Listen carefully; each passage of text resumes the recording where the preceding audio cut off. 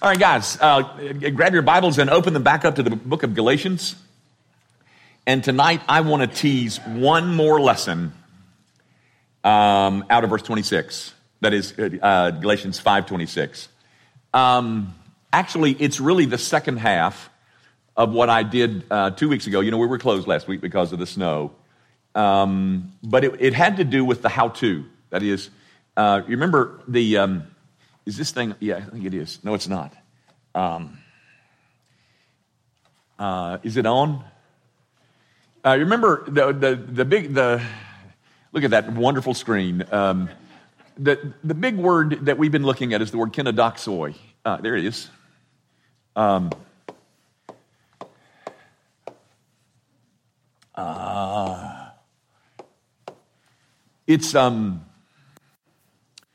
It's a word that talks about the absence of glory. It's the word that's found in verse 26 that is translated conceit. It's only found 2 times in the New Testament, here and one other place, and I'll show you that in a minute. But look at Galatians 5:26 with me. Let us not become conceited, there it is, kenodoxoi, provoking one another, envying one another. Now, guys, I think you would all agree that provoking one another or envying one another is certainly antithetical to the life that we're supposed to be walking by the Spirit, okay? I think everybody would agree with that. So we know that this is contrary to the life that we're supposed to be walking. But Paul addresses this just about in every letter of a church that he writes to. You know, the Corinthian church was just an absolute mess. He mentions something similar in his letter to the Colossians. You find it another messy situation that crops up in the book of Ephesians.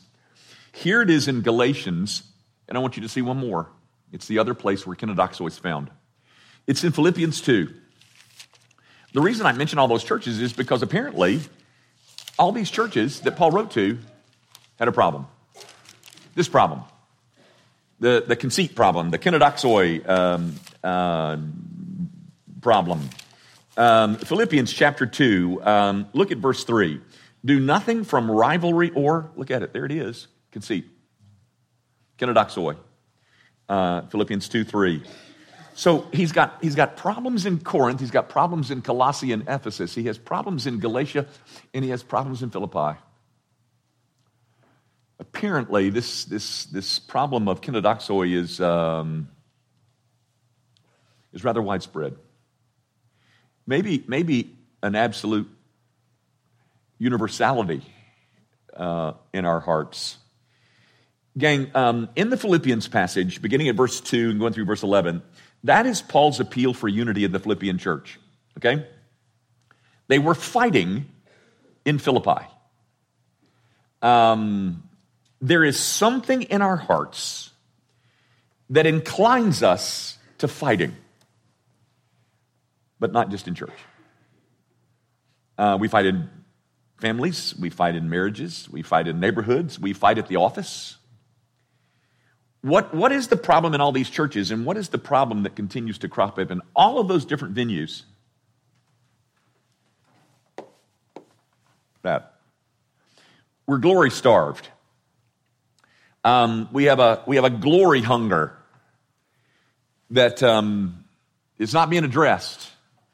We have no glory, or the absence of glory, an absence of, on the inside, of a feeling of a sense of worth and dignity and value. And because we do,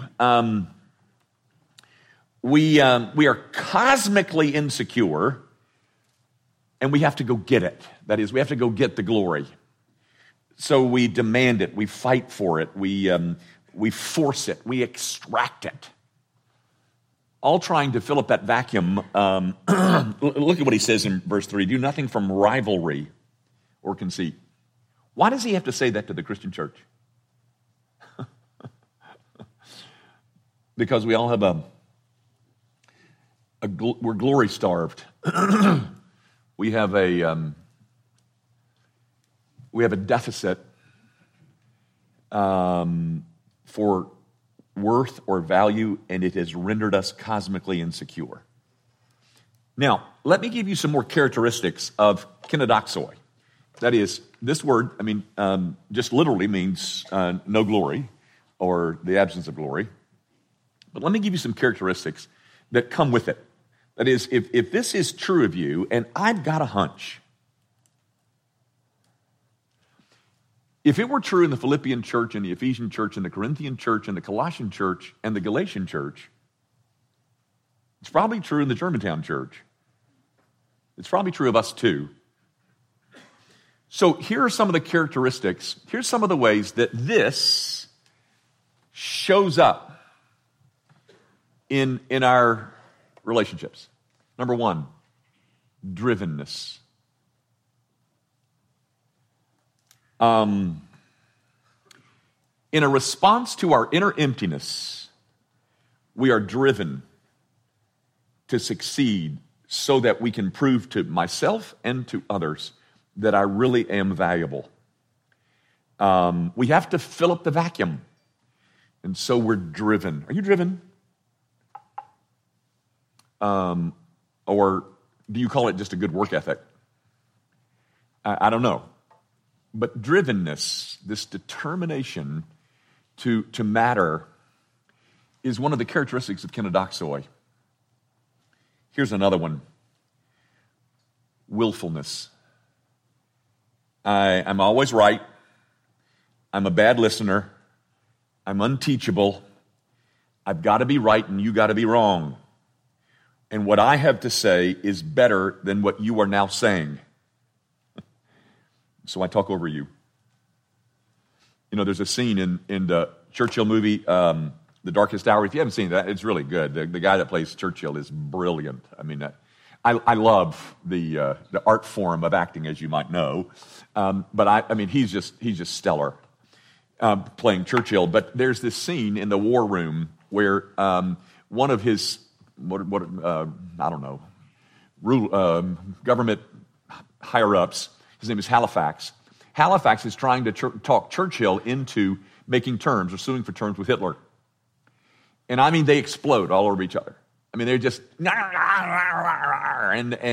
there's the line in there that I thought was so funny, is that Churchill just screams at Halifax and he says, "Would you stop interrupting me while I'm interrupting you?"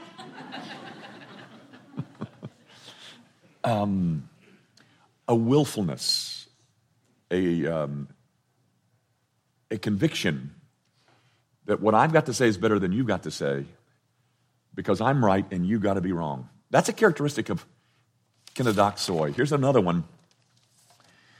Belittling others or scornfulness, contempt for other people, mocking, taunting, jeers. It comes from an inner emptiness, and it's a subtle form of self-exaltation. You see, if I can make you smaller, then I get to feel bigger. And so I've got to say things about you that reduce you in the minds of others so that I can look bigger in the minds of those same people. That, ladies and gentlemen, is a derivative of kenodoxoi. I'm starved for hunger. And if it comes at your expense, too bad. Because I've got to have my bucket filled up. So I resort to belittling other people.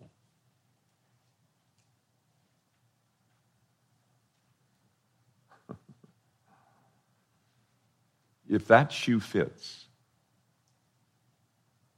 would you please put it on? Here's the final characteristic of kenodoxoi. Self-awareness. Those of you who are shy and you think that's some kind of positive attribute, maybe, I don't know. It might also come from a constant awareness of your own self. C.S. Lewis has this great comment about humility. He defines humility this way. Humility is not thinking less of myself. Humility is thinking of myself less. So if I'm constantly concerned about me, whether it's shyness or whether it's type A behavior, they both come from kenodoxoi, my glory hunger. Now, what does Paul offer? And by the way, now I'm in the book of Philippians. I'm in Philippians 2. What does Paul offer here by way of a solution? You know, he says, here's his exhortation in verse 3. He says, do nothing from rivalry or conceit, but in humility count others more significant than yourselves. And then he launches into, ladies and gentlemen, a passage that is called the kenotic passage. It comes from a Greek word kenosis. Let me read it to you, starting with verse 5. Have this mind among yourselves, which is yours in Christ Jesus, who, though he was in the form of God, did not count equality with God a thing to be grasped, but made himself nothing, taking the form of a servant, being born in the likeness of men, and being found in human form, he humbled himself by becoming obedient to the point of death, even the death on the cross. Guys, up in verse 7 when it says he made himself nothing, there's a lot of translations here that, he emptied himself, but it's all trying to describe this kenosis thing. Did a divine Jesus cease to be divine when he emptied himself? That's the question in the kenotic debate. Though he set aside his rights and privileges to deity, he did not set aside his deity. Okay? But that's not my point tonight. My point is, Paul exhorts the Philippian church in verse 3 to do nothing from rivalry and conceit. And there's that kenodoxoi word. It's only found twice, there and in Galatians 5. He's exhorting them not to do that. And what he offers as a remedy for our own kenodoxoi is that he offers the doctrine of the incarnation.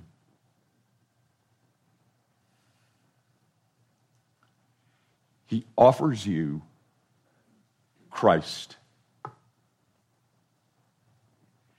Now notice, at the center of the kenotic passage, at the center of this incarnation passage, at the center of it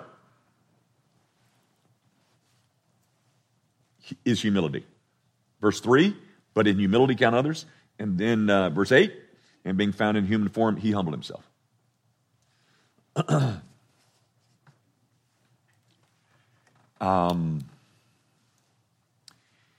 Ladies and gentlemen, the reason that I am so qualified to speak about this subject is not because I'm so humble. It's because I am among the greatest of offenders. You know, do you not? I know you know this. It's found in James 4. It's found in 1 Peter 5. It's found in Proverbs 3. It is the exhortation that God resists the proud, but he gives grace to the humble. You know that. So how do I get humility? Same way. I look at Christ. That is what Paul is offering the Philippian church as a solution for their conceit, for their kenodoxoi. He doesn't say, now listen, what you really need to do is take up a hobby and become the best in the city on that hobby. Like you're going to play a trumpet. So you go out and take all kinds of lessons and you become the best trumpet player that's in the city, and then you'll fill up this bucket that's so empty.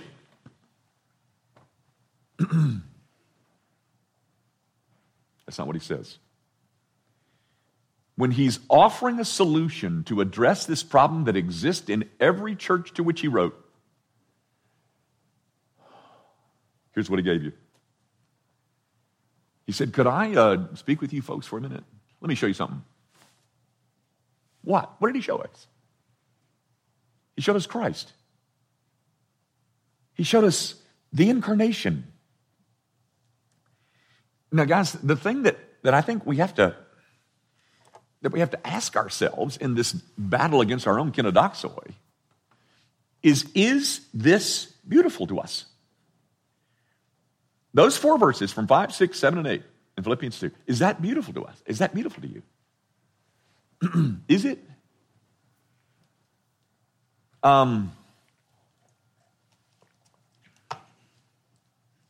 If it isn't, then I want you to know that you are undercutting redemption itself, because the whole of the atonement is what is in view in those 4 verses. And you just told me you don't think that's beautiful. No, you didn't tell me that. I asked you, is this beautiful to you? Because, guys, this is the thing that is going to help us get or find a solution for our own conceit or kenodoxoi, our own starvation for honor and for glory. Here in essence, and I'm paraphrasing, of course, but here in essence is what Jesus says, or what you could derive from this little canonic passage. He says, I don't have to think of myself because I'm already full. And ladies and gentlemen, that's where we've got to get. I don't have to think of myself. I don't have to promote myself. I don't have to scratch and claw so that somebody will think highly of me. I don't have to do that. I mean, that's our goal. Because we got to get to the place where we say, I don't need you to fill up my bucket because it is already filled. It's already filled up. But if you bring into relationships an empty bucket, starving for your own glory, then we're going to have to write you a letter. Just like Paul wrote to Philippi and Corinth and Ephesus and Galatia and Colossae. Stop it! Stop it! And then what does he offer? Once he's exhorted us to stop it, what does he offer us in terms of a solution? Christ. In all of his beauty. Though he was in the form of God, he did not count equality with God a thing to be grasped. Oh no, I can give it away. I can give it away. I don't have to think of myself because I'm full. You know, guys, things like courtesy and gentleness in human relationships, those are not signs that I'm a nice person. Those are signs that I'm full.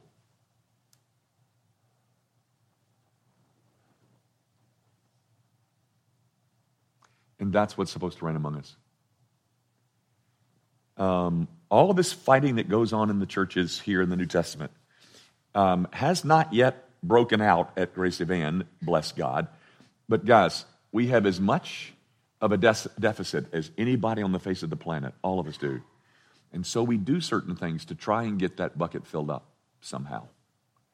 And so it leads to provoking and envying and squabbling and rivalries and jealousies and all this stuff, all because I'm empty. So here's how you get full. You go back and you reflect on what Jesus Christ has done for you. I've been saying that. I said it 2 weeks ago, guys. I said the same thing. But here it is. Here's how Paul offers a solution to the people at Philippi. It's the same one I offered you 2 weeks ago. It's the one I'm offering you now. It's the one that we've got to go to. I've got to go and find this lovely. And the more lovely it becomes, the less I need you to fill up my bucket, because it's already full. Now, let me show you one other thing, and I'm done. I want to show you one more piece of advice in terms of the how-to. If you'll go to Exodus chapter 1, I think most of you are familiar with the events of Exodus chapter 1. You know, Joseph is dead.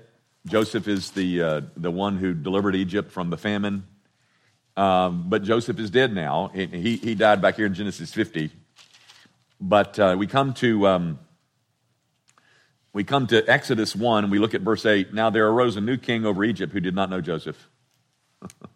I don't know how many years have passed, but it doesn't matter. Whoever the king is now, Joseph who? I don't know anybody about the name of Joseph. And so he looks at his kingdom and he says, those Jews, they are multiplying like a bunch of rabbits. And, one of these days, they're going to turn on us. They're going to turn on us, and they're going to, when our enemy comes, they're going to side with our enemy, and then we're going to defeat. They're going to fight against us.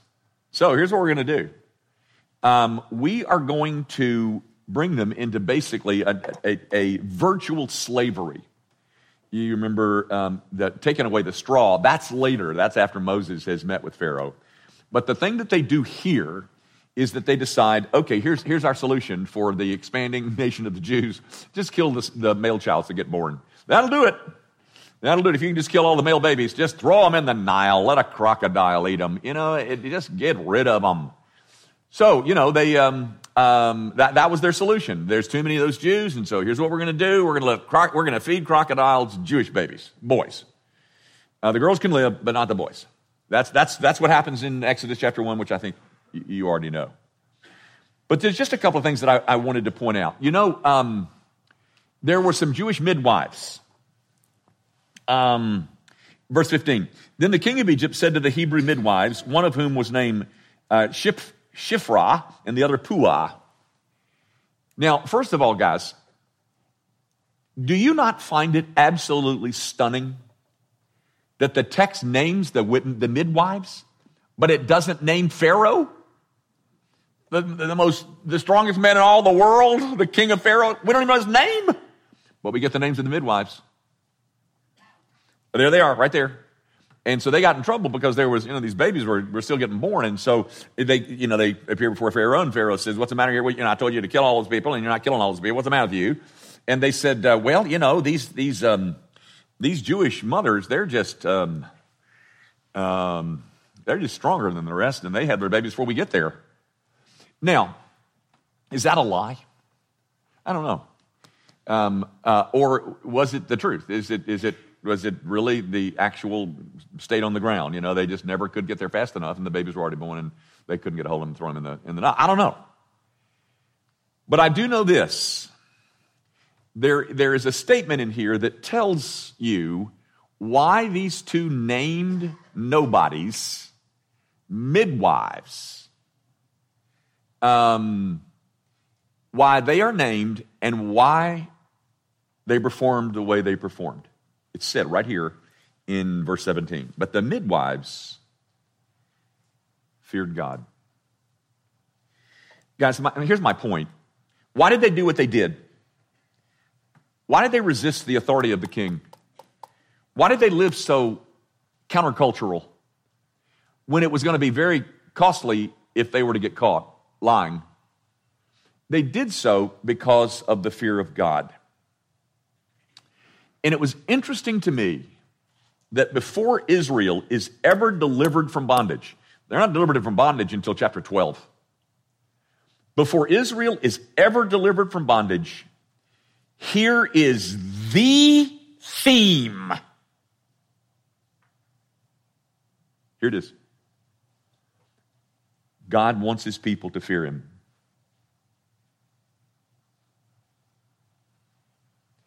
And when we fear him, that leads to humility. And then humility leads to grace, and grace leads to fullness.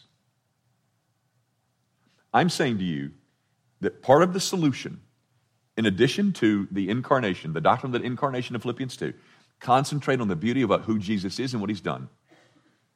In addition to that, there must be, down deep in your soul, a healthy, legitimate, biblical fear of God. There wouldn't be so much high-mindedness or the opposite of humility among us if we were gripped by the majesty and the the sovereignty of God. You know, guys, I said this in my systematics class. I don't know how you can live in an Arminian world. I don't know how you can do it. Here's why. Here's what I mean. In Arminianism, man is made bigger and God is made smaller. In the world of reformational theology, man is made smaller and God is made bigger. And by the way, even we who are such fans and devotees of reformational theology, we're only scratching the surface. He's far bigger than we ever dreamed. And that ought to produce in us fear. You know, you say, well, I know, reverence. Is that what you mean, Jimmy? You're talking about reverence. No, I'm not. I'm not talking about reverence. You should do that too. The psalmist, David, in Psalm 119, verse 120, he says, my flesh trembles before your judgments. That was David. Remember that guy that was the man after God's own heart? It says that, and David says, my flesh trembles in the face of your judgments. Here's my point. I think if we were more like David, we would fear God more. And if we feared God more, there'd be more humility. And if there was more humility, there would be more grace. And if there's more grace, there would be more fullness. And we would finally come to the place where we could say, we are satisfied. We are satisfied in Jesus Christ. He's enough. Is Jesus Christ enough for you? Because you'll never get over this until he becomes enough. Our Father, would you use these comments to direct your people into a path of righteousness? Might we discover together the great beauty of what we've heard, not because Jimmy Young authored it, but because it is consistent with your word and consistent with Philippians 2 and Exodus 1 and Galatians 5. Ultimately, Lord, the authority is not the elders, it's not Jimmy Young. The authority is this book that we're trying to understand better. So, Father, as we attempt to do that, would you, by the power of the Holy Spirit, open our eyes that we might see wondrous things from your law. Produce in us a healthy, godly, biblical fear of the God who made us and then went on to find a way to save us. We love you, Lord God. We are sorry we love you so little. But what we're after is an increase, an expansion of, an advancement in our love for the God who is our Father in heaven. We thank you that we can be together tonight and pray that you'll be rightly represented by us as we head back to our responsibilities tomorrow. And we ask all of this, of course, in the name of Jesus Christ the Lord. Amen.